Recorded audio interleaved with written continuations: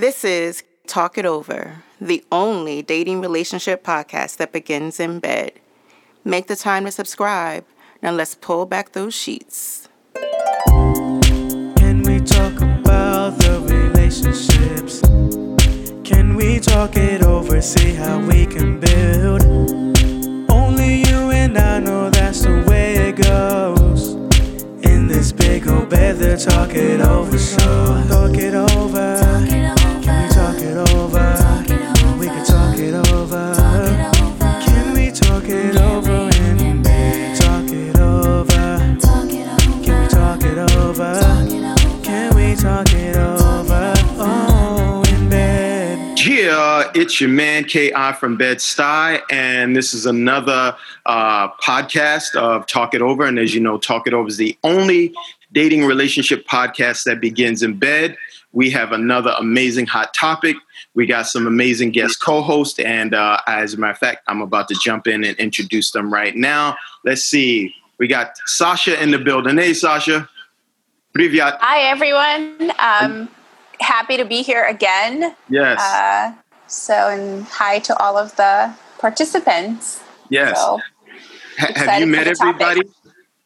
I have not met Geraldine, and I think I have participated with everyone else. Okay. So, all right. So we got, speaking of Geraldine, we got Miss Geraldine in the building. Geraldine was originally one of the fans of the show, but she actually has become one of our guest co-hosts, and she's a pistol. So we love having her on board. Welcome back. Hi, everybody. Don't listen to K.I. I ain't no pistol. I'm a sweet girl. That's right. My bad. Don't listen to K.I. from Bed-Stuy. Him crazy. Yes. It's nice to be on here again. I think I did only one with Bree. Mm-hmm. I've never did one with Sasha or Leon. Oh. So. Well, let me tell you. King Kong ain't got nothing on Leon. You know what I'm saying? Hey, brother Leon, how you doing? I'm doing well, brother. How are you? I'm wonderful. Thank you. Always glad to have you on deck. Thank you for joining us once again. It's special when we get Leon in the building. I mean, really special. Lately, it's been hard to pry him from his other things that he's got going on. I ain't gonna tell his business. Let him tell it if he want to tell it. But it's good to have you on, Leon, as always. And Bree, bringing the tea. What up, Bree? Hello. How are we? Bree is going to be our facilitator today, because Big O is taking a little bit of time off, much needed, right? Yes. So before we get into our topic, which Bree is going to introduce, I want to make sure we open up to and address some of the issues and concerns of the day that are going on, right? Some of our social issues that are going on in the midst of the pandemic. Right. So I feel like the social issues of the day have put the pandemic on the back burner. Right. Seems like you would think that something like a pandemic would be the top order of the day, but that has seemed to have taken the back seat to things that are much more personal and pressing. Right. And we don't even have to pretend we about the elephant being in the room. Our social injustice and the attention that we need to pay to it and give respect to. So, and not just talking, right? We need to really, now all of us need to be proactive as citizens, as U.S. citizens and as global citizens. We really need to give this our as much attention as we possibly can, So one of the things that has been bothering me and upsetting on some level is why these issues are not upsetting to everybody, right? This is a concern not just for people of color. This is a human concern, right? And these things that we see taking place on our streets should not just be a concern for people of color. This should be troubling for anybody. I've seen animals, I've seen creatures of other organic forms dying. And that deeply touches me. I seen a raccoon dying once, and it bothered me so bad. I literally couldn't. I had to pull over. I was driving. I had to pull over, and it took me about 15, 20 minutes to get myself together, right? Just empathizing with the pain and suffering of another creature. So as human beings, it is hard for me to wrap myself around the idea that we are all collectively not upset by the things that we see taking place on the streets here in the U.S. and anywhere else, right? So just wanted to open it up and allow, before we get into the feel-good story, anybody, any of my guest co-hosts that want to weigh in and throw something in. So floor is open. I'm going to shut up now. Yeah, I think, I echo your sentiments in that it's almost mind-boggling that we have to explain this. Like we have to explain that Black people matter. We have to explain that people being treated unfairly because of the color of their skin is a problem. And it's crazy. I mean, me and Big O, we did the live on Thursday, and we were talking about Jacob Blake and how, like, since that shooting, I've already seen on social media 2 or 3 instances in which irate, out of control white men who were armed or threatened to harm police officers were either dealt with in a way that I had the situation diffused without loss of life, or were basically told to go about their business and live their life, because of the fact that they're white. There's no other explanation of it. Like, when you see these police officers, as of late, I mean, this is not brand new, but especially as of late, you hear the common rebuttal of Black on Black crime. And it's like, well, if Black people cared more about not killing each other. And it's like, one issue does not negate the other. They are completely isolated issues. There, you know what I'm saying? It's like to bring that up and totally skate over the obvious police brutality and mistreatment. It's just insane. And it really hurts, because it's their constant reminders that Black bodies don't matter, and I don't have any answers. I just know how it makes me feel. And I know that all I could do is continue to try my best to, be thoughtful and intentional about, how I want to live my life and how I want my life to affect others, Look, and I'll say this to that notion of Black on Black crime. Look, every race of people kills anybody, any and everybody, and the same race of people kill the same race. That's an excuse. And I'll give you one. Here's a show. Here's one of my favorite shows, Forensic Files. If you ever watch Forensic Files, there are 2 reasons that this is my favorite show. I had this conversation with Anna. I love the science behind how science is used to capture criminals. That's one. That's one of the reasons I love the show. The other reason I love the show is really kind of sad and pathetic. It's because it actually shows who the criminals are by and large and who the criminals kill. You have white males who will serial kill several people, city to city, county to county, state to state, and guess who they killing? They're usually killing white women. Right. Okay, so that's white on white crime, right? But it doesn't get the attention. Right. So when those people talk about those people, whoever those people are, talk about Black on Black crime, first of all, they don't know what they're talking about. They don't live in these communities. They only know the propaganda that they read and heard somebody else talk about. Absolutely. They don't live the experience, right? But if you want to go into somebody else's backyard, take a look in your own first. Absolutely. Take a look at Forensic Files, and you will see white on white crime. And the greatest threat to a white woman is a white male. Absolutely. If you don't believe me, check it. That's all. If you don't believe it, check it for yourself. So if we're going to be fair and equitable and talk about what other people do, guess what? We're going to have to start talking about what you do. So there you go. But to do that means that you have to confront issues that change the narrative. Absolutely. Right. And we don't want and the narrative needs to continue vilifying people of color. So ladies, please feel free to weigh in. It's a very touchy issue, I know. It is. It's very touchy. And my son living in Durham, and I just worry about him. If I call him, because we FaceTime on a regular, and if I FaceTime him and he don't answer, it scares me. Like, what's going on? Because I hear about so much crime in Durham.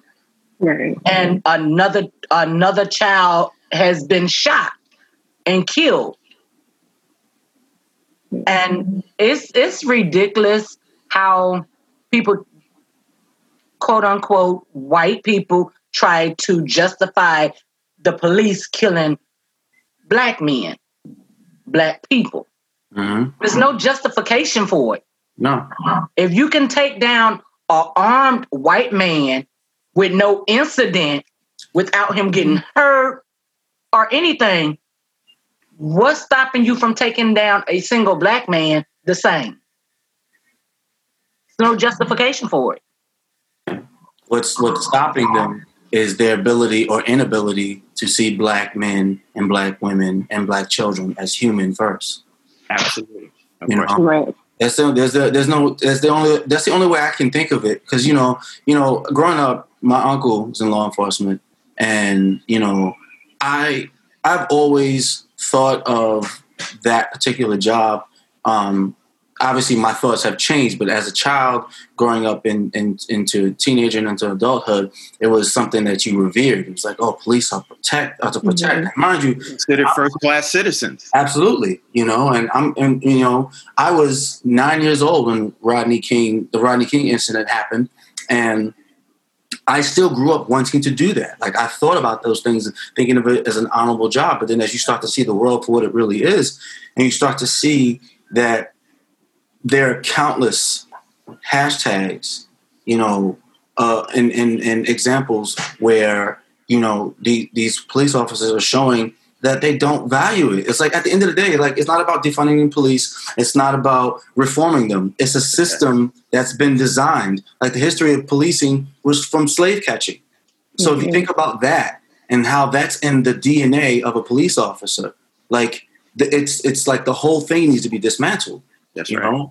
But it's not, and I know it's not all police. Absolutely. It's not all of them. Right. It's I heard a quote though, Geraldine. I heard a quote the other day, and it's honestly, it's so telling. It said, if you sit down at a table with 10 Nazis, there are a table of 11 Nazis. Exactly. So I don't care to hear about good cops. Like, it doesn't matter. Exactly. You're complicit. That's right. So one thing I will say is, like, I live right across the street from one police plaza. So it's when the protests and, the march are happening, there's a large presence of police officers. And when they see me, they instantly assume that I'm a part of the protest and don't assume that I live in the neighborhood and I'm trying to get home. Right. So, their reaction is to be rude and, to brush me off. You got to go the other way and, get out of here. So what I do is I ask uncomfortable questions. How can you put on a uniform knowing that you're coming in to support a system that openly oppresses people of color?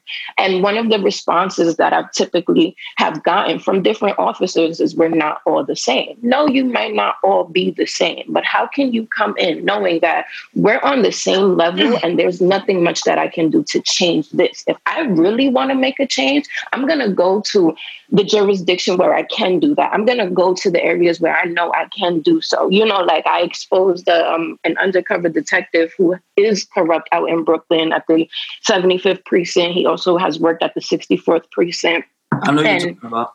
Right. And it's not just him, it's the people that work under him, because when he says jump, they say how high. You know, they don't say, wait, no, why are we doing this? This is illegal. We shouldn't be stopping these people. We shouldn't be raiding these homes because we don't have warrants to do this. They don't say these things. They say, okay, we're going to do it, even though they know what their sergeant is doing is illegal. You know, so I don't want to hear like, oh, I'm not the same and I don't support what this officer does. You might not support it personally, but when you're around it, guilty by association. The same way if I'm hanging around a group that you assume are drug dealers, you're going to stop me and arrest me and question me as well, because guilty by association. Okay, no question. All right, listen, can we, Sasha, you want to weigh in before we move on? Yeah, there's a couple of things that I want to add as an ally in this conversation.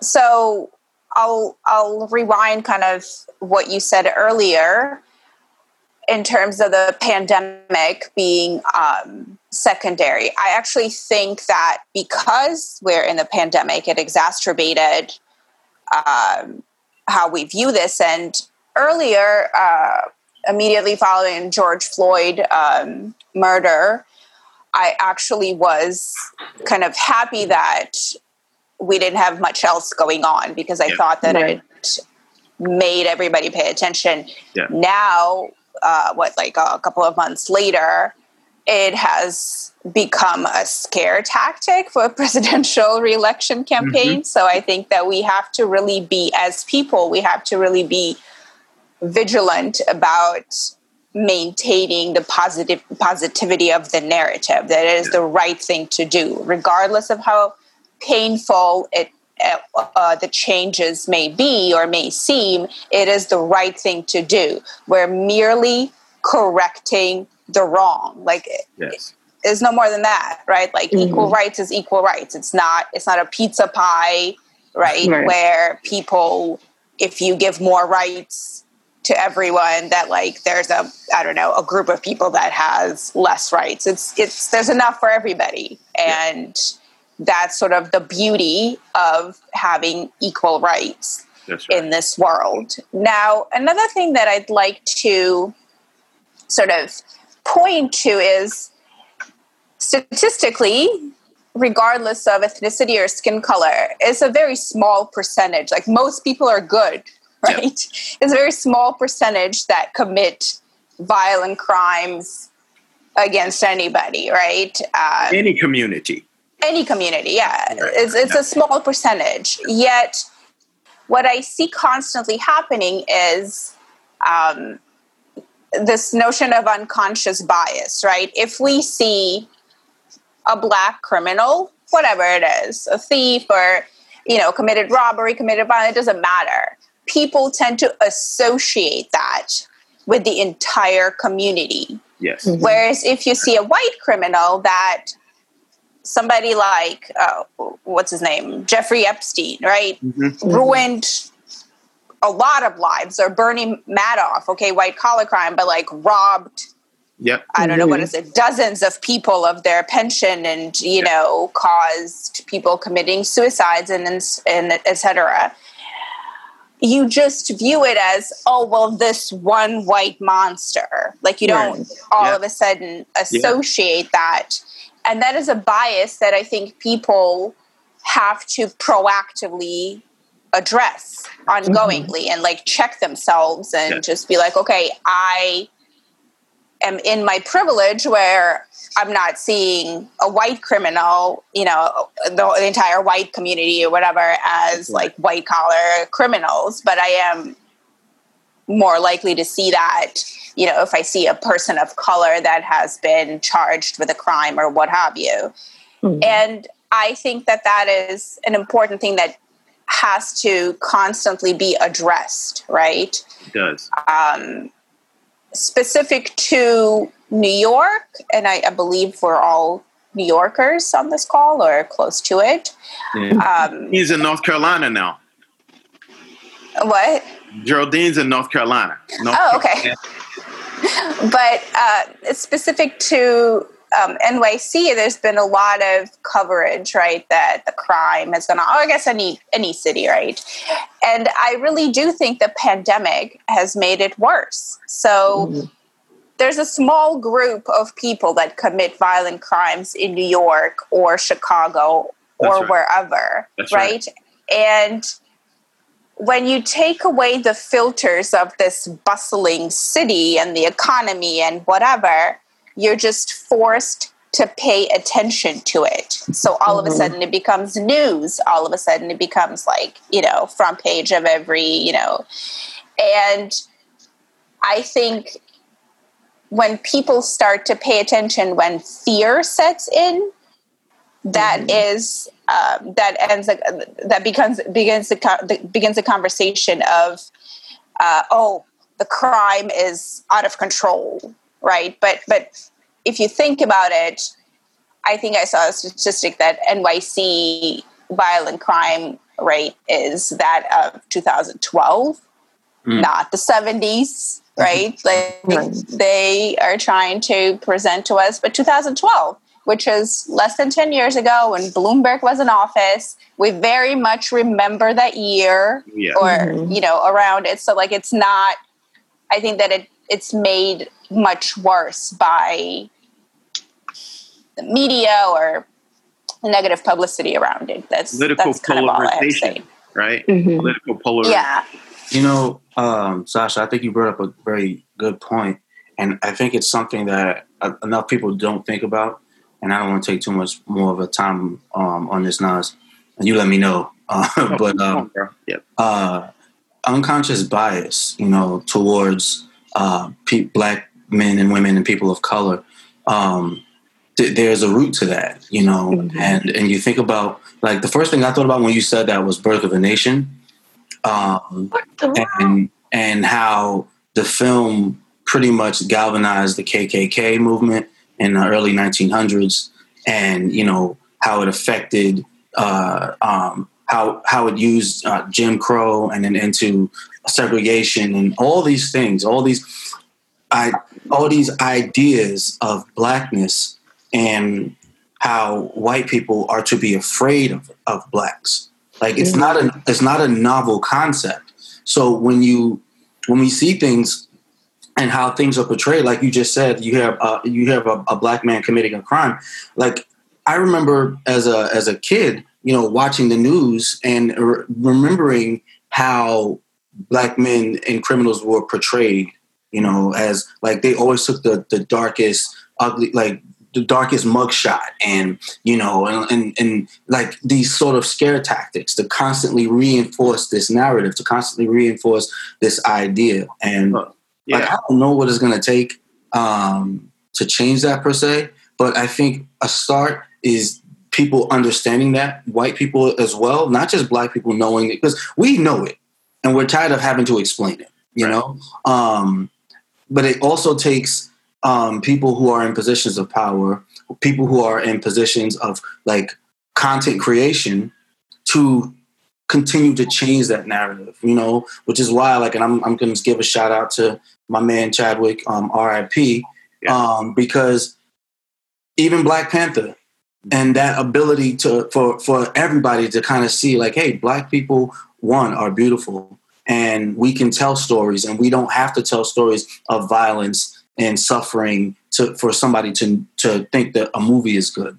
We don't have to tell stories of our struggle. Like, is our struggle real? Absolutely. But we also have stories of beauty, stories of strength, stories empowerment, and just existing beautifully.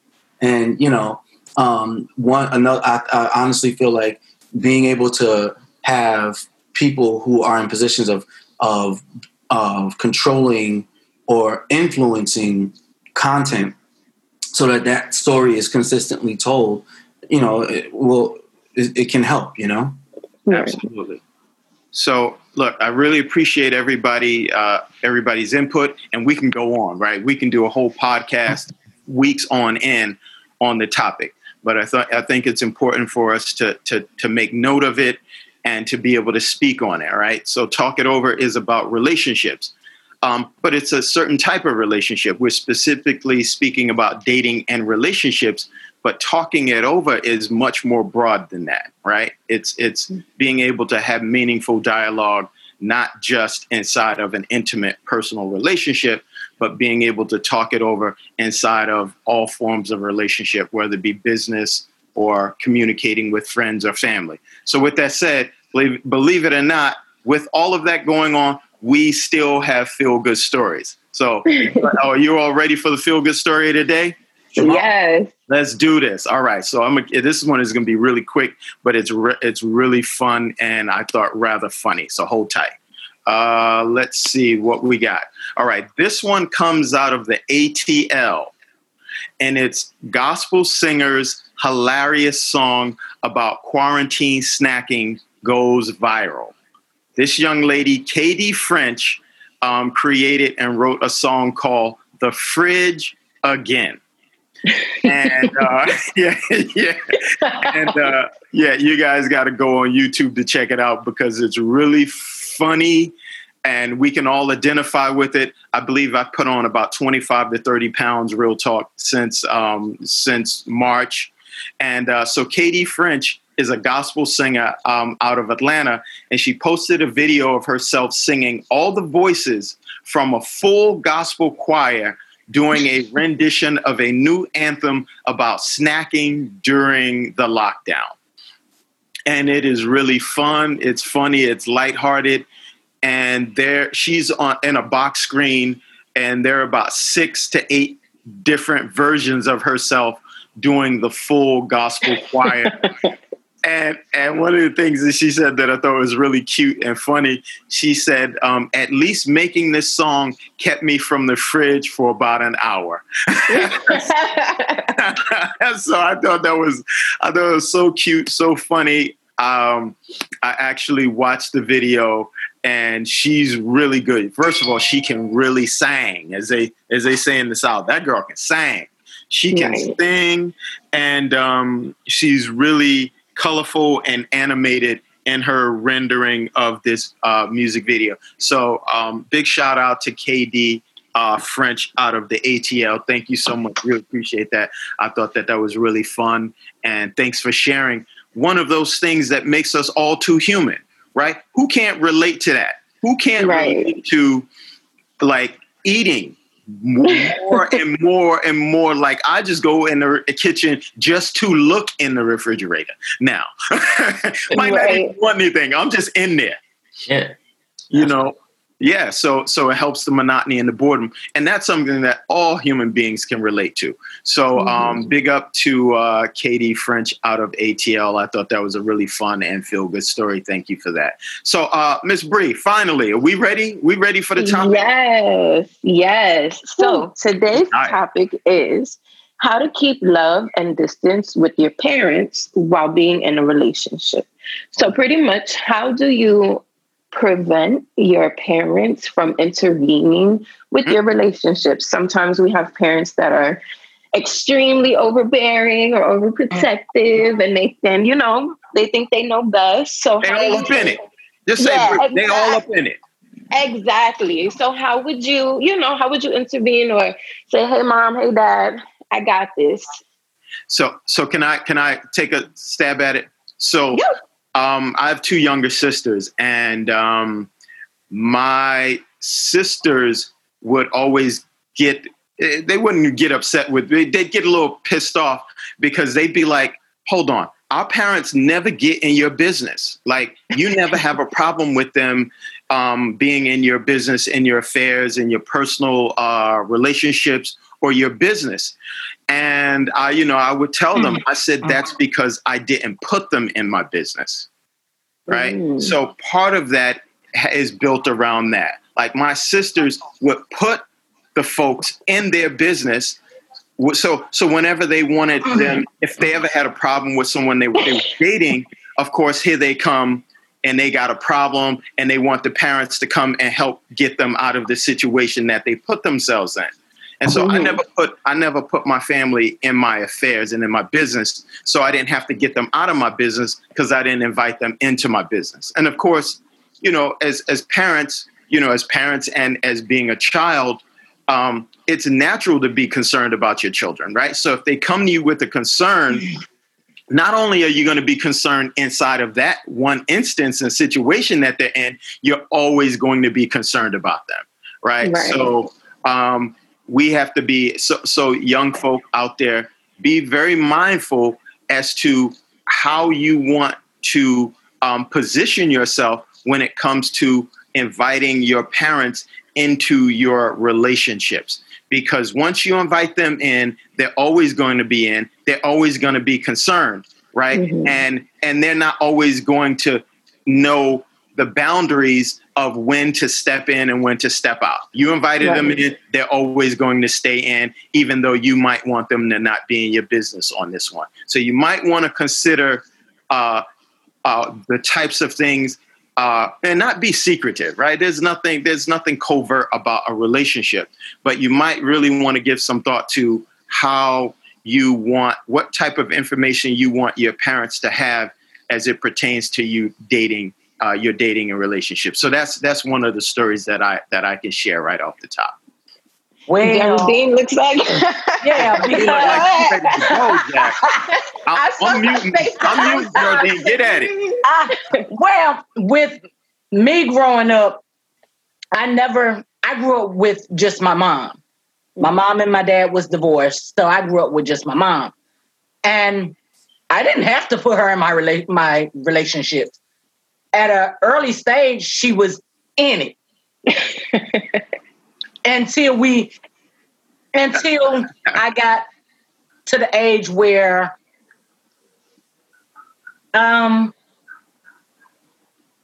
30-something, maybe. She was always trying to be in my business. Mm-hmm. Now, with my daughter, as a preteen in her early teens, I was in her business. Right. All up in it. This guy, that guy, whoever trying to talk to you, I was all up in it. But as an adult, as she got to become an adult, I step back. I don't get in her business at all. She don't offer no information, and I don't ask. Right. Now, my son... Okay, yes, go ahead. I was going to ask about gender, but go ahead. Yeah, my son is a whole different story. He invites me all the time. Yes. And I told him, stop introducing me to females that you're not going to really have a long relationship with. I'm sick of that. Be honest, calling me. Oh yeah, because you like, I gotta remember these names. I don't know who she gonna be next week. Exactly. And he will come here even after he went off to college. Come home and bam, the first thing he talking about is some female. But honestly though, I think that's a reflection of his respect for your opinion. Absolutely. Yeah. And I respect that, and I'm glad he talks to me. But last podcast, we talked about oversharing. Yes. Bruh overshares. I don't need to know everything. So, Mom, I went to the clinic last weekend. Well, I haven't had the privilege of having to deal with that conversation. You don't want it. But all the other conversations, yeah. And I sit there and I'll be like, just looking at them. So let me ask. Let me ask this to everyone. Do you think that gender plays a role in that? Definitely. What I will say, growing up, it was myself and my brother, right? My mom passed away when I was young. My mom passed away when I was 8, so it was just myself, my dad, and my brother. When it came down to my brother and girls, my dad wasn't really, he was just like, all right, do your thing, be safe, have fun. When it came down to me and boys, right, yeah. When it came down to me and boys, he was like, you better not breathe in that space because it will be problems. Like, it was, I was even afraid to be like, I think he's cute, or like, I have a crush, because they would be like, what? Let's get him. It would be different. So I would find myself like, I don't even want to talk to you guys about, what's going on and my love life and who I find attractive and stuff, because you guys are going to be so defensive and overprotective and like, no, we got to keep you away. And I understood after a while, as I got older, and actually experienced, you know, some guys that were kind of trash. I was like, okay, I get what they were trying to protect me from, but there was a different way to go about it, you know, because there are also females out there that my brother 9 times out of 10 shouldn't have experienced. And that my dad should have been like, okay, hold on, wait, let me talk to you about this, you know, but he gave him a lot more leeway because he's a boy, you know, and he was a lot more stricter on me because I'm a girl, and there's more, you know, there's more views around girls. You have to be more protective in their body and so forth. So I think it's a little bit different when it comes down to genders. Definitely. I think well, to answer your question, you're talking about two different things in a sense, right? Because the initial, you know, podcast were like, all right, well, how do you, as a fully grown adult, manage, you know, balance and boundaries within your relationship to your significant other, and how you want to involve or not involve your parents? That's one thing. Yes. What you're talking about, though, Bree, is protection of children. I personally, that's how I view it. Right. No, I mean, but even still, as an adult now, I get it. Like, you know, even as an adult now, like, there's things that I can't tell my elders. Hold on, wait, listen. There's things that I can't tell my elders about. Like, when I was in a relationship, I knew there was things that I couldn't share with them because I would forgive my partner and they wouldn't, you know, because no, she's the baby, she's the girl. We have to be protective, this, that, and the third. And I'm an adult. I can protect myself. I came and I spoke to you because I'm trying to vent, and I, you know, need a partner. Like my grandmother, I would tell my grandmother things, and she would see my partner and be like, I could strangle you right now because Bree told me something yesterday, you know, like, but it's not like that for my uncle. It wasn't like that for my brother when he became an adult, and him and his baby mother had their own issues going on, but nobody interfered with that because he's the boy and he'll get it figured out. What I was going to say was I totally understand what your experience is. I was going to say that there's completely and like categorically a double standard when it comes to how little boys are dealt with, and as they grow up into young men and dealing with other the opposite sex, and how little girls are treated. And what I was going to say was, I mean, obviously I'm not a parent, so all I can do at this point is, you know, is conjecture, right? And intuit what I believe, you know, like I have a niece, so that's the closest comparison I can make. But like at the beginning, you know, when you're dealing with children, the idea I think is you want to make sure that your children understand their bodies, you know, they understand their personal space and understand, you know, that they have a right to protect their space. I don't agree with men encouraging young boys and young teenage boys to be overtly sexual, and then at the same time be oppressive to their teenage daughter. I think that you should be the same with both of them. Absolutely. You know, obviously, unfortunately, we live in a world where men do horrible things, and so protect the women at all times. And that's where, like, I can kind of understand. I'm not a father, but I can understand why fathers are so protective of their daughters. But to your point, Bree, it's not fair that you now, as a grown woman, still have to navigate that sort of energy, like you don't know how to protect yourself, like you don't know how to advocate and find agency for yourself because you're a woman. I think that definitely speaks to that stereotype and that dynamic of this patriarchal society that we live in, where women cannot speak for themselves. That's what I think that speaks to, you know. Right. So I don't know. And as it pertains to the actual, you know, as a fully grown functioning adult and relationships and whether or not I want my family involved, I think it's a reflection of how you interact with them generally, regardless of whether or not you're in a relationship. Because, you know, I've never felt that my parents were that hands-on anyway. You know, that's just how we are. You know, do they love me? Yeah, I know they love me. I keep them informed, but, you know, I've always kind of been independent anyway. So it's like, hey, this is what I'm doing. Be grateful that I'm allowing you into my world, and let's just be cool. But not everybody has that sort of, you know, dynamic. So I don't have the answers for that. No, definitely. Sasha, you want to weigh in before I open my big mouth again? I'll do, yeah. So I'll do my view on, when you're in a serious relationship, Yes. whatever that dynamic might be. I would say it's important to have mutual respect, right? Whether it's your parents or your partner's parents, your in-laws. Full disclosure, my mother-in-law is here this weekend, and I love her. In the room with you right now? No. But in a healthy amount of space between your family as a unit, your guys, the family unit as a single entity, right? So they move through life together. Yeah. And that's it. I'd say that if that is kept healthy, and all things being equal, clearly if there are disturbing things going on in any relationship, then that requires an intervention from your family members, be that parents or whoever. Right. But if things are good, right, then I think mutual respect and a healthy space is a good recipe for everybody's sanity.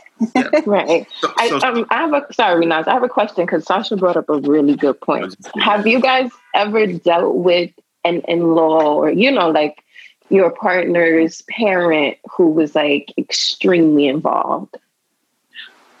Well, Sasha, you wanna I have not. Nas has some insight on that. Yeah.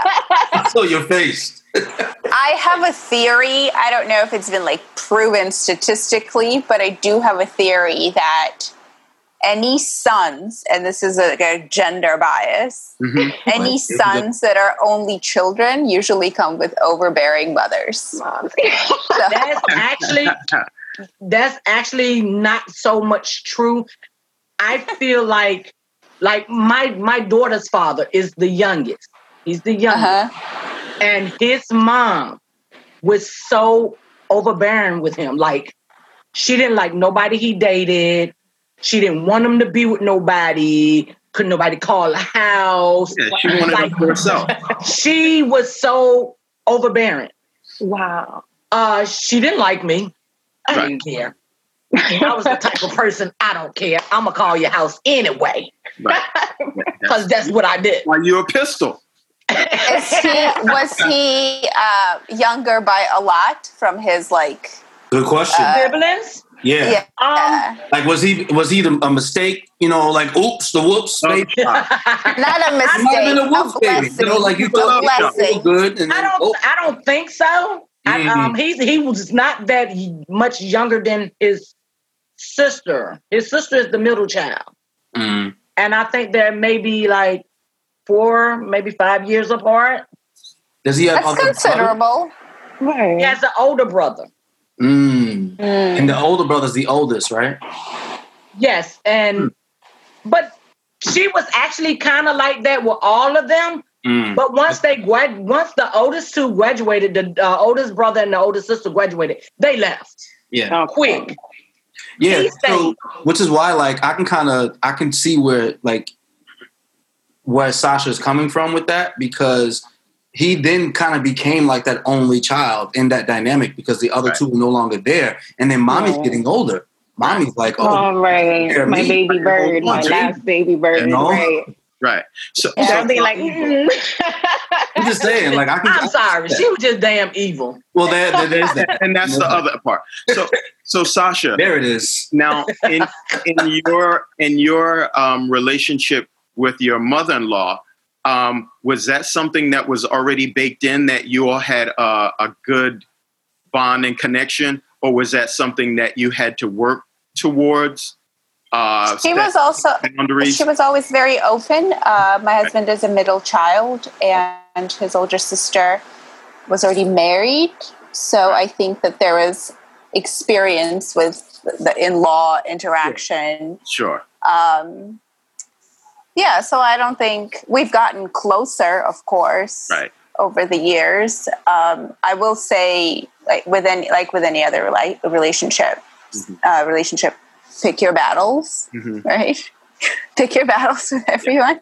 Yeah, I know. Some things are not worth fighting for or over. So, yeah, just let it be.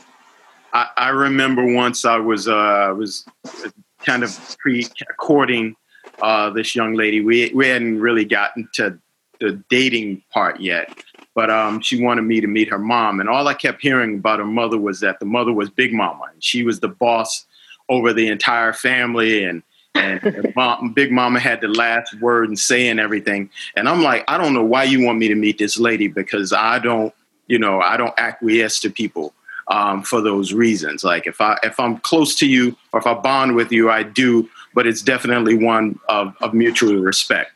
So I meet the woman, and it seemed like a nice enough lady, and we had gotten into a conversation, and her mother said, I felt it coming. The mother said, well, if you want to get to know me better, you need to such and such. And I said, excuse me, ma'am. I said, all due respect, but I'm not trying to get to know you better. I'm trying to get to know your daughter better. That's my number one priority. Look, and shut it down. And so I looked at the young lady I was courting, and she was like, snap. Boom, boom, boom. Yeah, it was like, snap, what? And so, but the woman had respect. She didn't say anything after. I said, I'm not trying to get to know you better. I'm trying to actually get to know your daughter better. First, that's first. And then if we get to have a relationship, build upon a relationship after that, you and I, then I welcome it. But, you're not the boss over here. And so later on, maybe a day or so later, the young lady called me up and she said, I never seen anybody shut my mother up, like make my mother back down. I said, but it's true. I said, she seems like a very nice lady, but she's not going to get to dictate my life.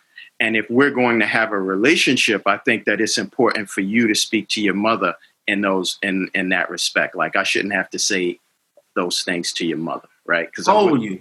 If you I was probably maybe early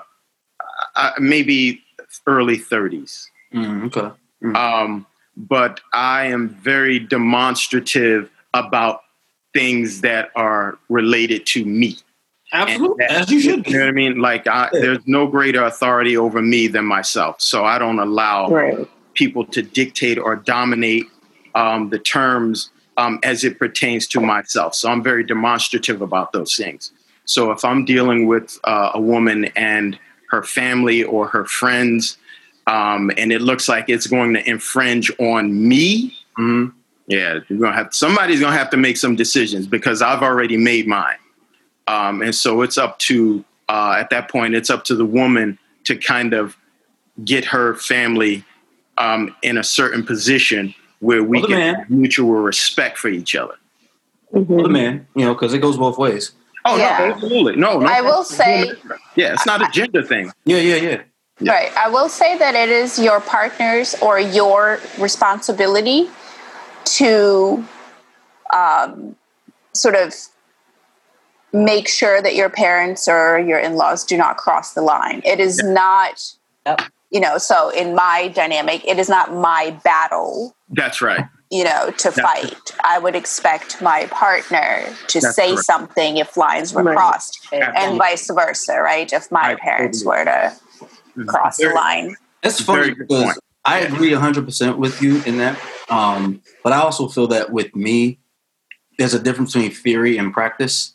And theoretically, like I can, intellectualize how, like that sort of possible response, like interaction.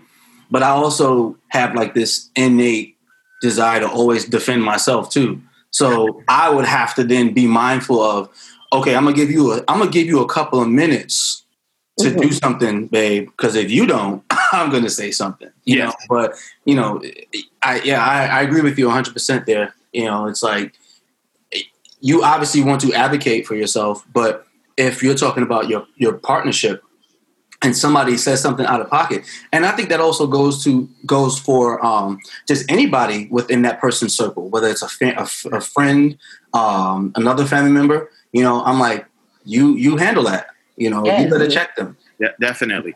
Now, I don't get me wrong when I say I would call my daughter's mother's house. I was 17, 18 years old. Yeah. I never disrespected. Now, I never disrespected his mom. Never came out of pocket on her.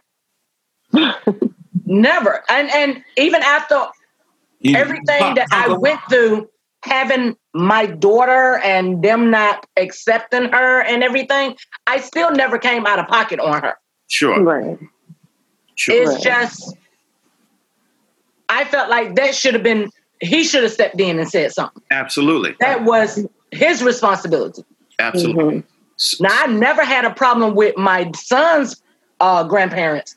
They love me. Right. They just, and to this day, they still do. Mm-hmm. So I give my significant other's parents that much respect. Mm-hmm.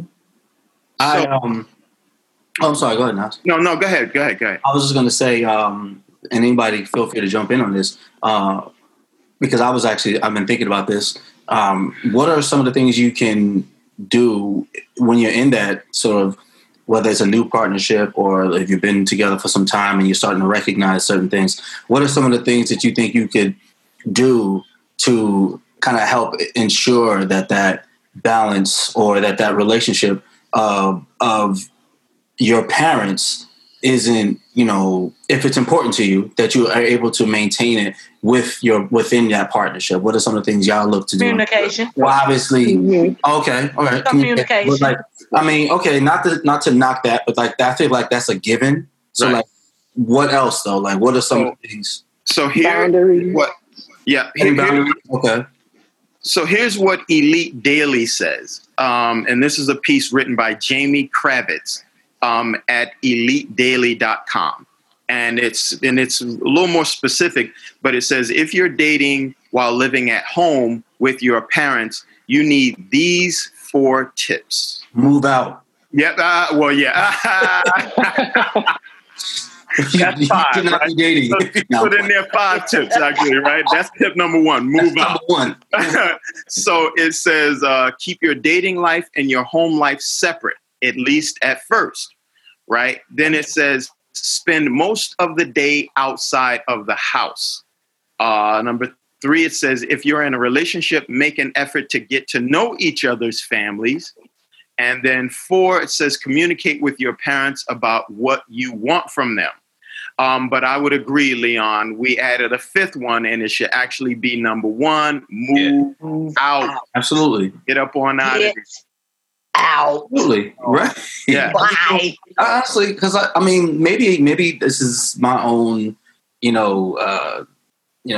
because of what my own personal experience has been in my life. But I don't feel like if you're living at home, that should be a focus. Not to say that you can't be interacting with people, right. But you're kind of right about that, because you should. I'm not saying I lived at home. My mom lived with me once she ended up being disabled and everything. She moved from Philadelphia back down here, right. And she moved in with me. Right. So it was my house. Yeah, that's definitely different. And she lived with me. Mm-hmm. So whatever relationships I had, she really had no say so, even though she tried to. Right. I'm just going to ask you because whether you living with your parents or your parents living with you, if you have demonstrative parents, doesn't matter, right? Your house is their house as far as they're concerned, and they're going to be a parent if they're demonstrative, right?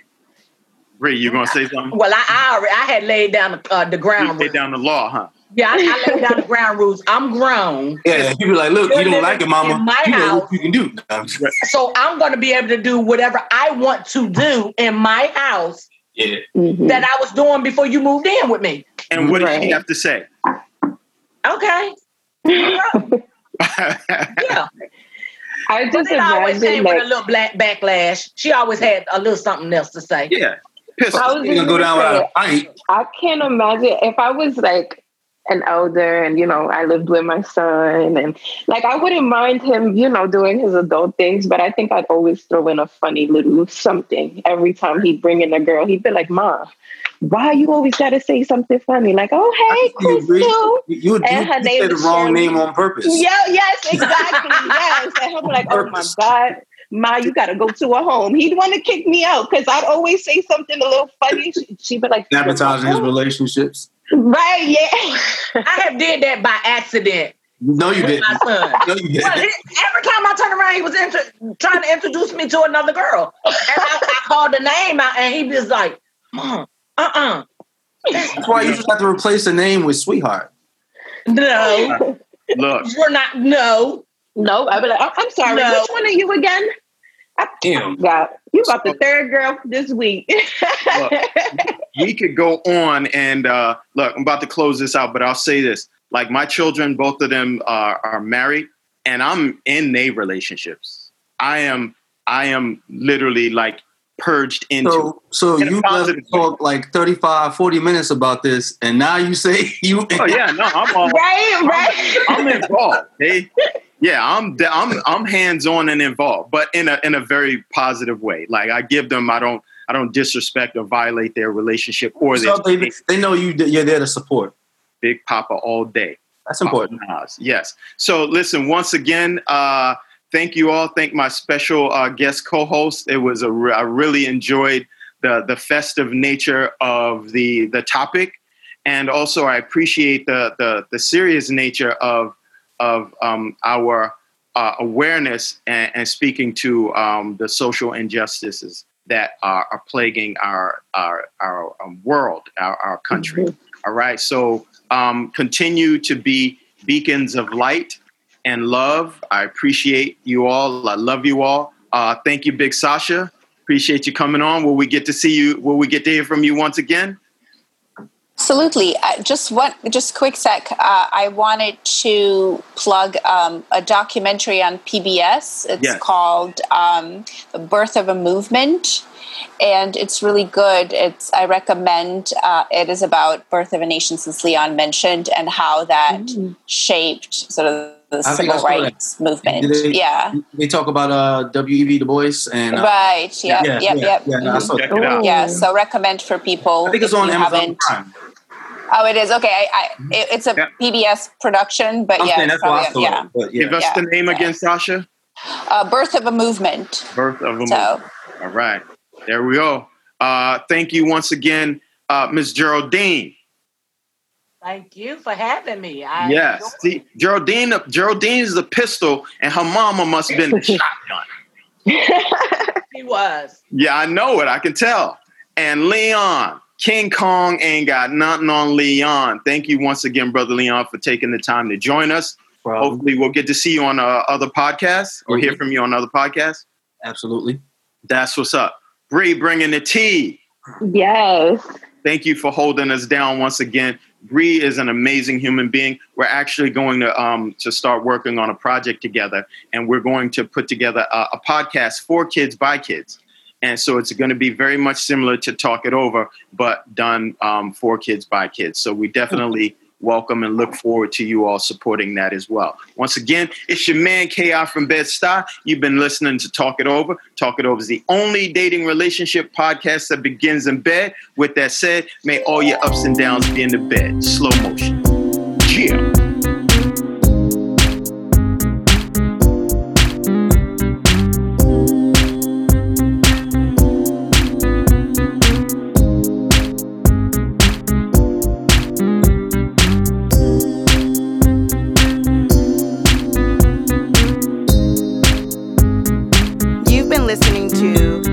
Talk It Over, the only dating relationship podcast that begins in bed. We hope you got what you needed. Make sure you subscribe. Holla at you next week.